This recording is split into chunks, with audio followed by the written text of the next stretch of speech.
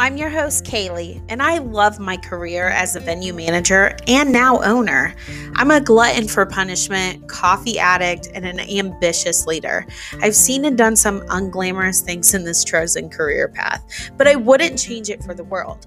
Let's talk about the ups and downs of venue ownership, and I'll fill you in on the crazy stories, give you some knowledge on the nitty-gritty details, and share my passion for this industry.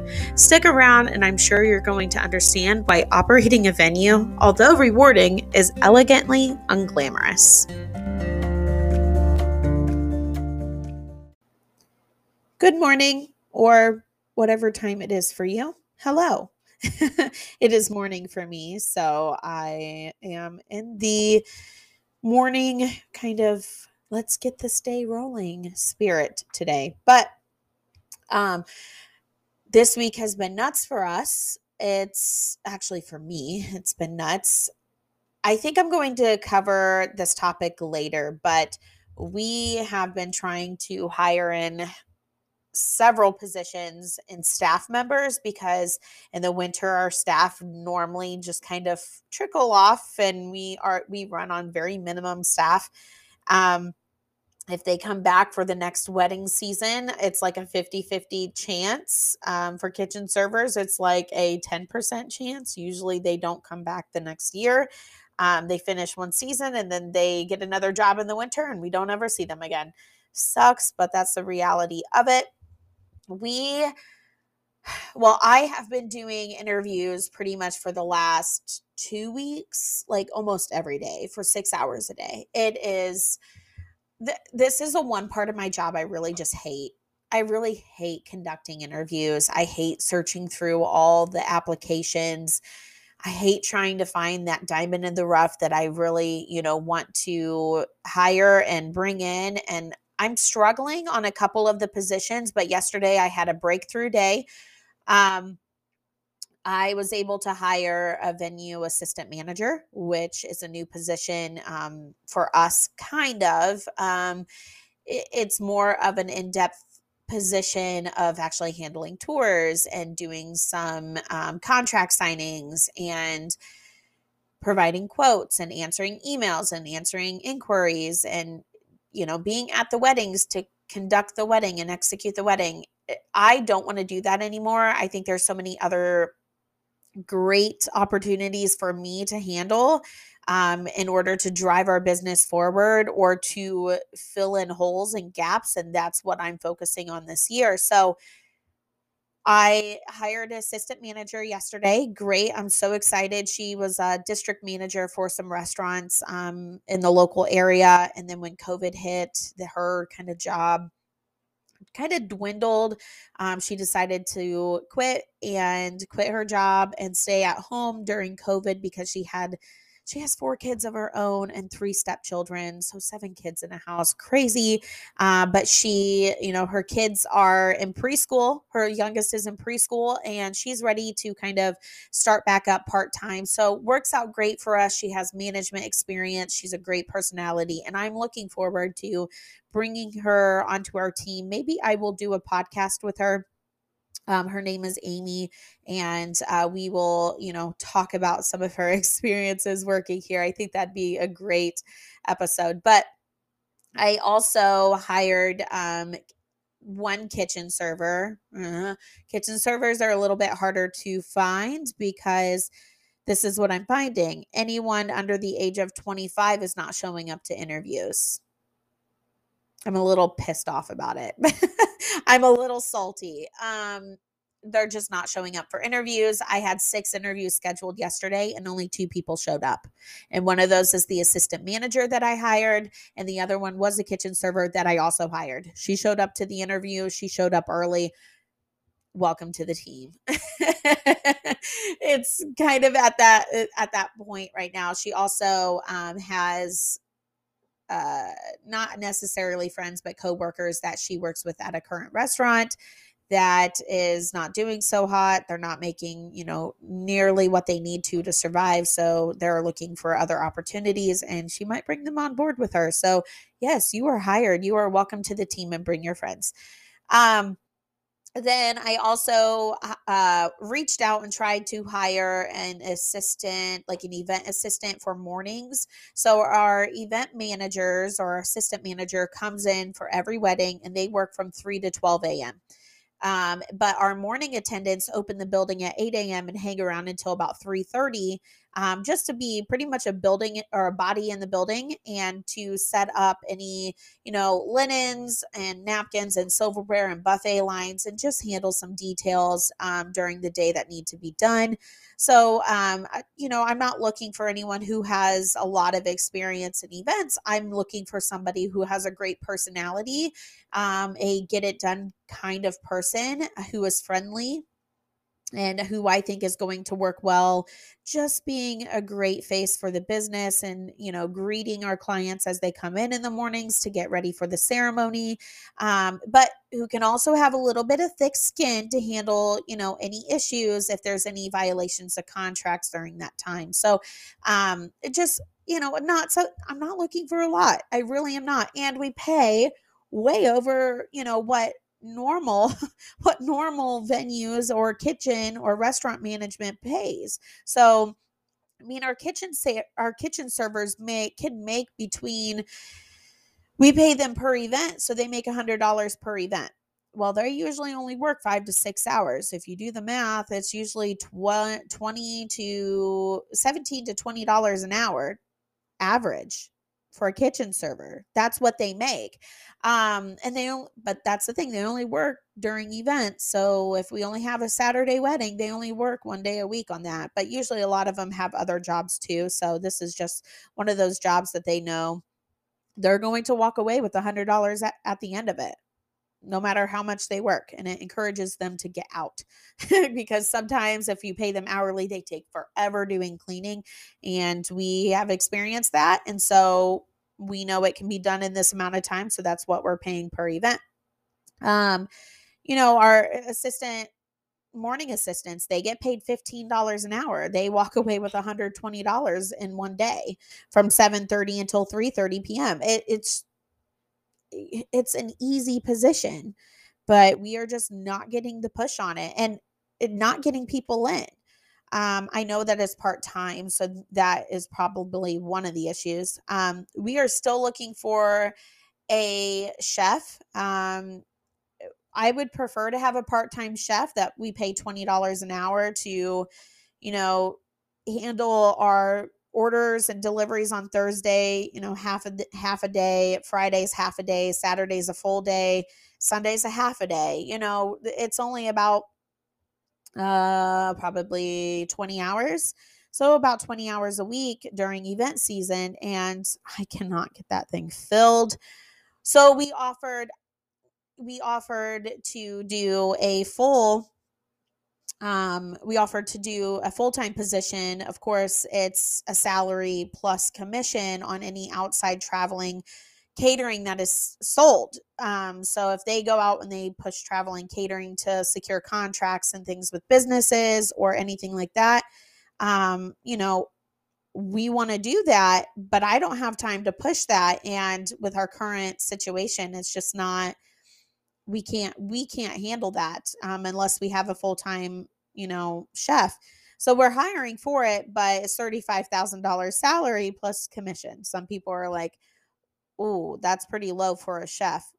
To be honest, I don't think I can even give them full-time work. So half the time, 3 or 4 months out of the year, they might only be working 20 hours a week.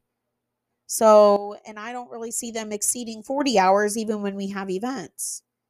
So the fact that they're getting secured pay even in the winter is kind of nervous. It makes me nervous, but I need to have a qualified, experienced chef that can manage a kitchen so I can step away from, trying to find the details and the holes, and they can do that. They know what they're doing because I don't. I will be the first one to admit I do not know anything about catering really. Like I rely heavily on my chef. I rely heavily on that, and that's one area that we have a sinkhole. We have a sinkhole in our kitchen because we're noticing that we have a lot of waste, or we have a lot of there. We need somebody to control that. We need somebody who knows what we're doing. And that's part of running a business, is really relying on your staff to, um, you know, have knowledge in the areas that you do not. It's okay for you not to know everything. Just because you're the owner, just because you're the manager, you don't have to know everything, but you have to be good at leading and running a team. And that's what I'm good at. I'm good at running a team. I'm good at, driving sales. I'm good at finding the gaps and being creative how to fill those. That's my job. That's what I do. So anyways, that's been our struggle this week. I want to get into this episode. It has nothing to do with staffing, but I always like to talk about what we have been experiencing the last, since we last spoke, and I want to go over all those details with you and kind of learn from my mistakes, or maybe I can get some pointers from somebody, because I need it, man. The staffing world right now is horrible. So, but anyways, let's get into today's episode.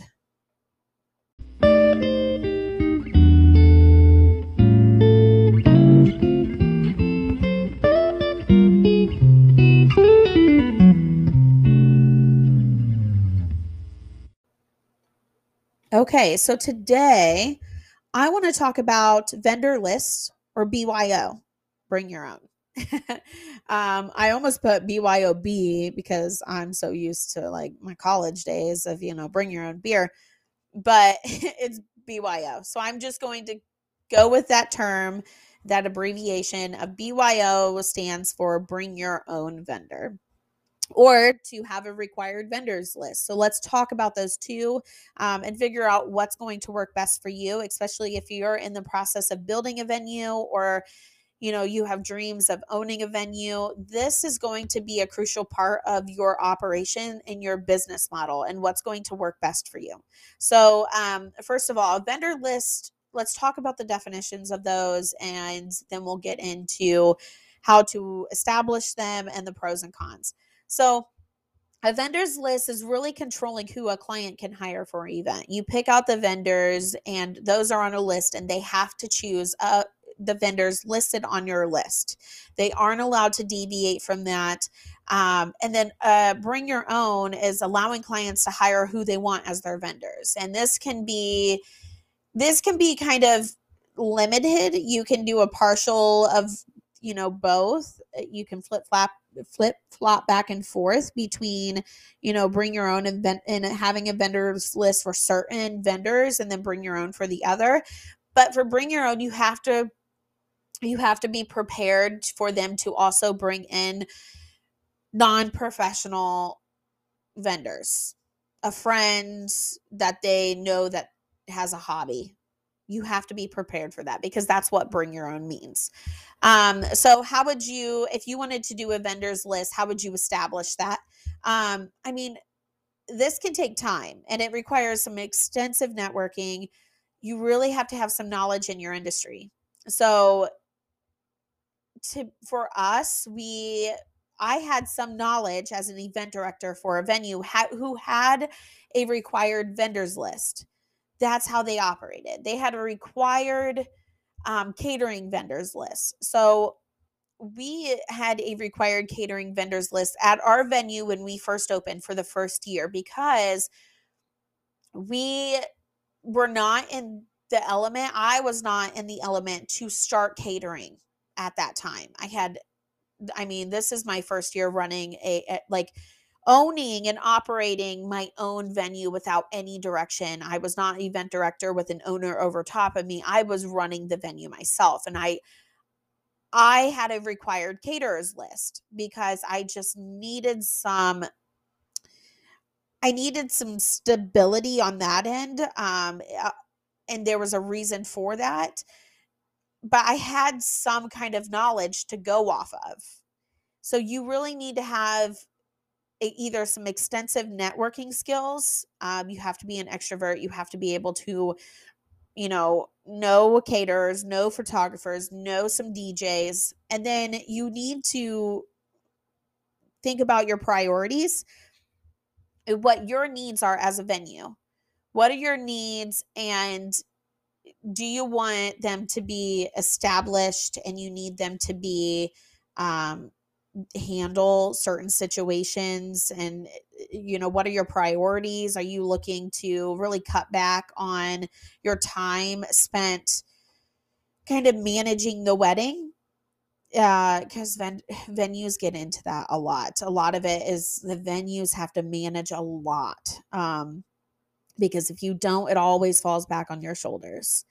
You need to consider, will you charge a percentage to be on a vendor's list? Some venues do this. They will charge a percentage of that client's bookings with that vendor. So either that's 5%, 10%, whatever it might be. A DJ has a $1,200 DJ package and you require 10% of his sales for putting him on the vendor's list. How are you going to know that information?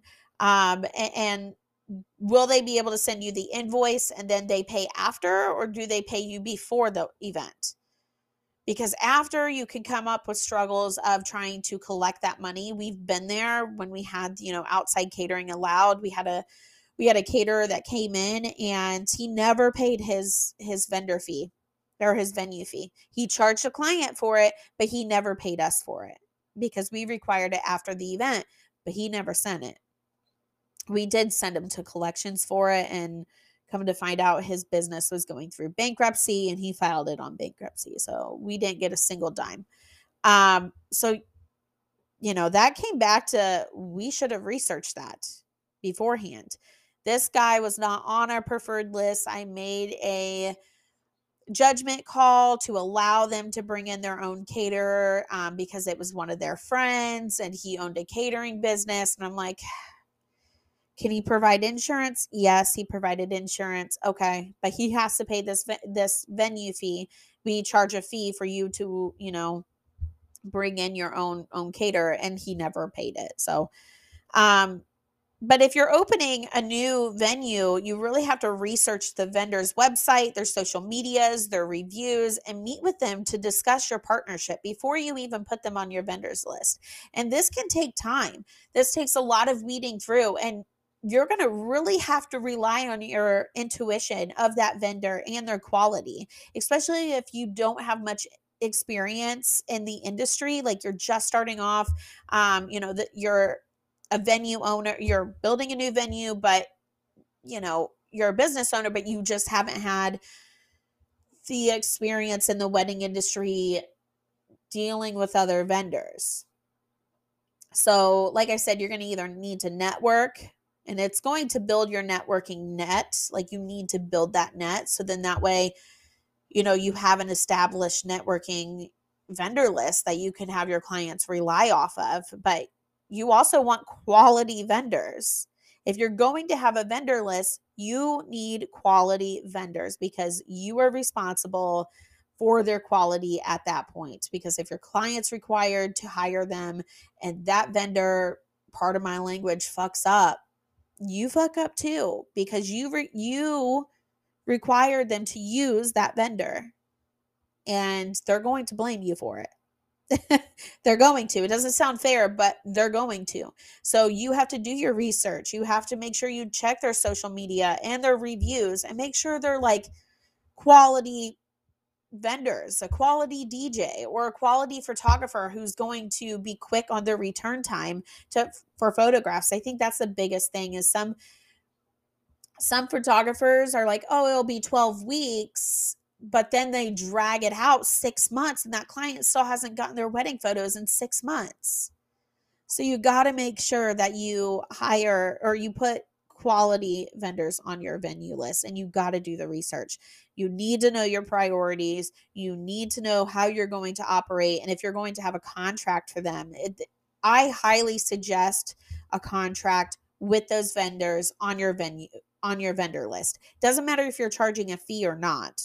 Have a contract. Have your priorities and your needs and your expectations in written format, and have them sign off on it, that they acknowledge that they're going to meet those needs, and they were going to hold up your expectations as a vendor. Um, you know, as for BYO, you really have to figure out your policies on that as well. I mean, there's certain restrictions that you might want to put into place on a BYO.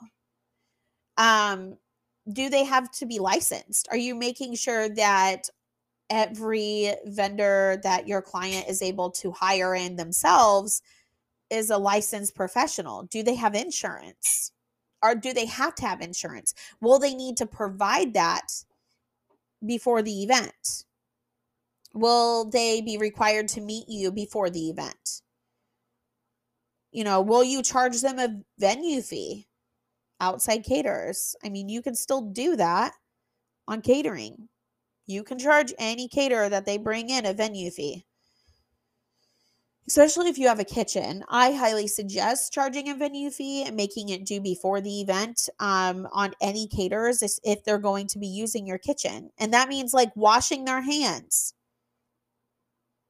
I mean, you can just make it a required thing. You don't have to say, if you're going to use my kitchen, you have to, no, you provide that kitchen for them to use. If they use it or not, you should charge a fee. So you do that out of convenience. And so you should charge a venue fee on that. Then they're going to charge that client that. That's part of having the flexibility of a BYO list, or having a BYO service that your clients, it attracts clients because they like the flexibility. They like being able to hire who they want to hire. But there should be some kind of policies, especially if you don't want to get yourself knee deep in just BS, because they're going to bring in great Aunt Sally to make their cake, and the cake falls over in the middle of the wedding, and now your floors are covered in icing and you've got to clean it up. I mean, you got to think about these things. So I highly suggest you have some kind of restrictions that, it needs to be a professional. If they're going to provide insurance or not. I would say for DJs, definitely need to have insurance, because there's so many things that could happen with a DJ. They could totally ruin electrical depending on what what wattage and amps they're pulling on that. You just have to cover your bases. So, and how extensive are you going to have to really dig into the BYO policies? Are you going to need to meet them before the event? Are you going to need a copy of their insurance for the event? Are you going to have to see their license? Because that's going to take you time. That will take you time. So establish that beforehand. Know what you're getting into with that kind of operation and business model. And then that way you can convey that to your clients before they book. So let's talk about the pros and cons of both of them. I mean, you can kind of feel what I lean towards. I'm sure you can pick up on that.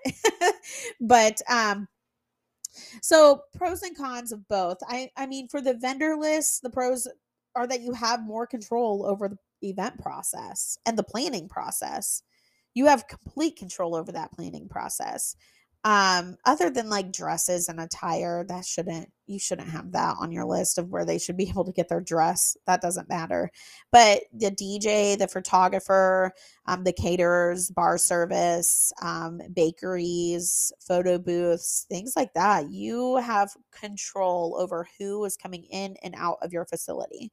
It also helps because you have less management on the venue part. There's less management to handle when your vendors they know what they're supposed to do throughout the event. They know your policies. You don't have to worry about them breaking a policy. They signed a contract. They know the policies that you have in place, and they will follow them if they want to remain on your vendor list. It also helps to establish your brand. So leaking with linking with vendors who have similar brands and similar values to their business will only help establish your brand and make that more creditable than having a BYO, because you're going to have consistent photography. You're going to have consistency on your DJ and MC and experience in that way. You're going to have consistency on your bakery and what kind of desserts are provided. And you're going to have more control over that to establish your brand. Every event is going to be to the quality that you want it to be. It also solidifies your networking net, or your networking net. Whew, that was a little weird. So it solidifies your networking net. You are catching more more vendors, and you're building more of a relationship with them, a strong relationship with them, and they're going to refer their clients to you. You could counter that by the venue is the first place that they go. And it is true, the venue is the first place that they go. It really is. Unless they have like a photographer that they know that they have to have and they book them first and then they go find a venue. I mean, I think that's probably the most common, counteractive claim to that, of the venue being the first place, is if the photographer could be a make or break. So, you're going to establish that, and it's really, that kind of gets your name out a little bit quicker. But there are cons to having a restricted list. I mean, it really does hinder your clients' unique experiences. It really limits how unique their event can be. Because if you don't have a venue or a vendor that doesn't supply, I don't know, that doesn't have a certain style of floral work that they are looking for, you hinder them, that they are going to have to stay at that. So it could counteract to you that you're not going to follow trends as easily as what a unique list could have, or like a unique BYO experience could have. Because if you're stuck with certain vendors, they usually have a style and a niche, like they are set in that's their specialty. And a lot of times they do follow trends. They tend to follow trends somewhat to an extent. But what happens is you'll have a new vendor pop up that is more trendy, and they're not on your vendor list yet. So those clients can't, because they're new.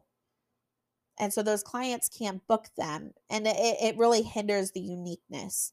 I hope that's understandable. I'm trying to explain this the best way possible.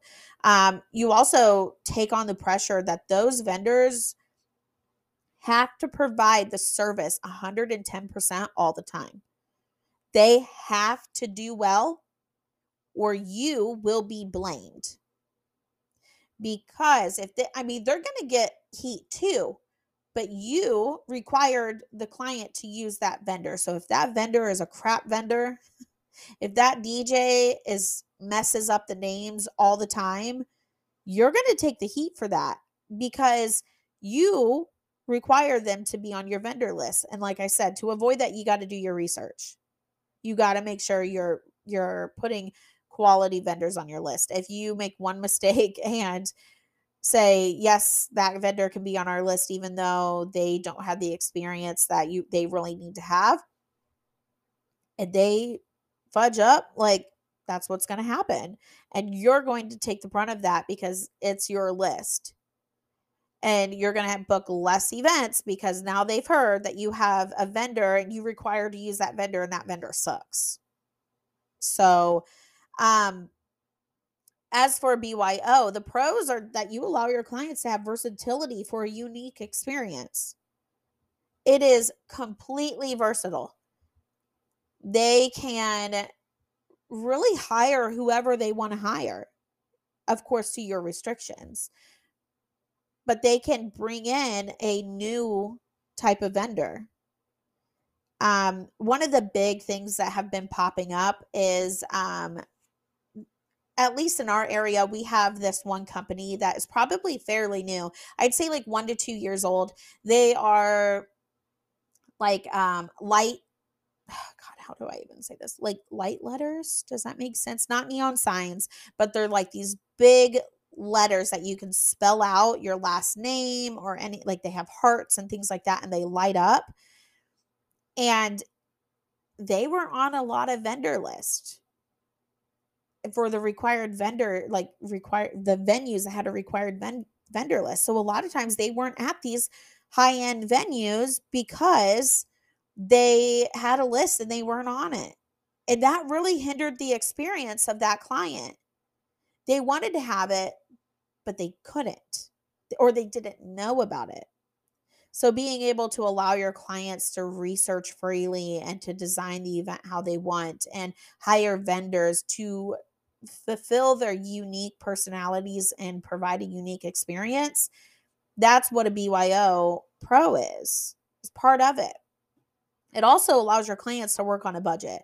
So if your venue is focused on mainly providing not necessarily budget weddings, I'd say if you were even like a mid-grade venue, and I'm saying this based on your area, you've got your low-end venues, your budget venues, you've got your mid-grade venues, your mid to high venues, and your high-end venues. I would say if you're like even up to a mid to high venue, it allows your clients to spend more money on you, but cut back on other areas. If that makes sense. It allows your clients to cut back on the bakery and not having that huge designed grand cake that, your vendors require, and really allows them to do cheesecakes from another company that brings it in. And it's half the cost of that cake, that vendor that you required. So it allows your clients to spend more money on you if they want, to be honest. They could be a pro. But it allows them to work on a budget.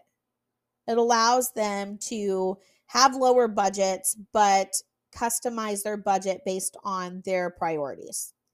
It also has the tendency to attract more business. So I get a lot that I have. So we require our catering and bar service to be ours for all events. Like there's no outside catering, there is no outside bar service, and you have to use ours. It's just that's what it is. But we allow you to bring in any of your own photography, any of your own DJs, any of your own bakeries. They can be great Aunt Sally. We allow you to do it at the risk that, and we make it very clear, you're responsible for your vendors. We're not responsible for your vendors. And if they mess up or they damage our facility, we're not responsible for that. You are. So, but it still attracts more business for us because we allow people to have a little bit of flexibility on that. The venues that are literally just a venue and they provide like the tables, the chairs, and then allow you to bring in your own catering and bar service and all that kind of stuff, those venues usually attract more. At least in our area, it does. People want that flexibility. They want that unique experience. They want to be able to hire who they want to hire and not be restricted. So it tends to attract more business. The cons to a BYO business model is you become more of an event manager for the venue. You have to manage more things. You have to be more communicative. You have to greet the DJ every single time. Make sure they know the event schedule. Make sure that they know this is what's going on. Make sure that this is what that you require from them. That could be before the wedding. That could be during the wedding. It really depends. Um, this is the other problem too. A lot of weddings, your clients are clueless. They don't know where to start. They really don't. So if you don't have established vendor list, they just kind of tend to wander around and try to find whoever they can find. They're clueless and they don't do the research. They tend to not do the research of who they're hiring, and they look at money more than they do the service side of it. So, oh, this photographer is way cheaper, but she didn't capture any pictures of your decor. She didn't capture any pictures of your grandma. So they're really clueless on the service side. And it puts more liability on the couple. So, like I said, they're responsible for their vendors. So if their vendors ruin our facility or wreck our facility, damage it, I'm going to come after the clients. I'm not coming after the vendors. The clients then can come after the vendors. They can handle it. But I'm going to go to the clients first. And they're going to have to fix the problem. They could lose their full damage deposit and bill them more if a DJ decided to drive his truck through my yard or back up to the door and left ruts in our grass. They're going to be liable for that. So that is a con. That can be huge. I think it's more of a con for us than it is the client, because they're like, whatever, okay. They don't understand what could happen, and we do. But it's a whole process of trying to decide what risk are you wanting to take? And are you wanting to go less risky with a vendor list and making sure that everything flows well? You'd rather have it just, this is what it is, this is who you can use, that's it, end of story. Or and you want to take on the small risk that those vendors are not going to be quality and you might get some pushback on that. Or are you wanting to be a little bit more risky and allow them to bring in whoever they want to bring in? And if they're good or not, they're whatever, it's not your problem, right? And if they don't have insurance, hopefully they don't wreck your facility. So really decide on what your risk level is on that side of it. Like I said, a vendor list, the risk too is not booking that many events based because you're restricting your clients. The pros of a BYO is that it attracts more business. So like I said, we are partial on this. I don't really require outside vendors. I don't have an outside vendor list other than you have to use my catering. You have to use my bar service. The other vendors, I really don't care. But it is sometimes a pain in the butt for me when I get a DJ that is a friend and they have no idea what's going on.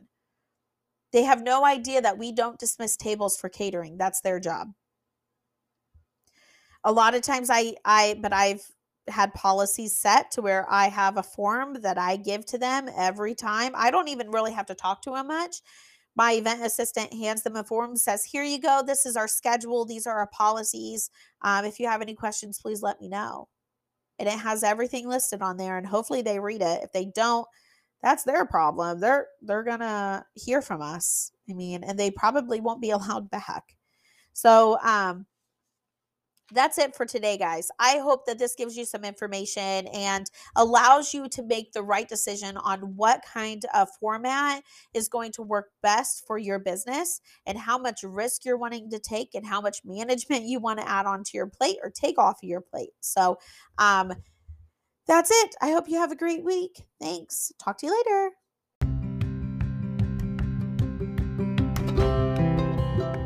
Do you know another venue owner, event professional, or maybe an entrepreneur that you think will benefit from this podcast?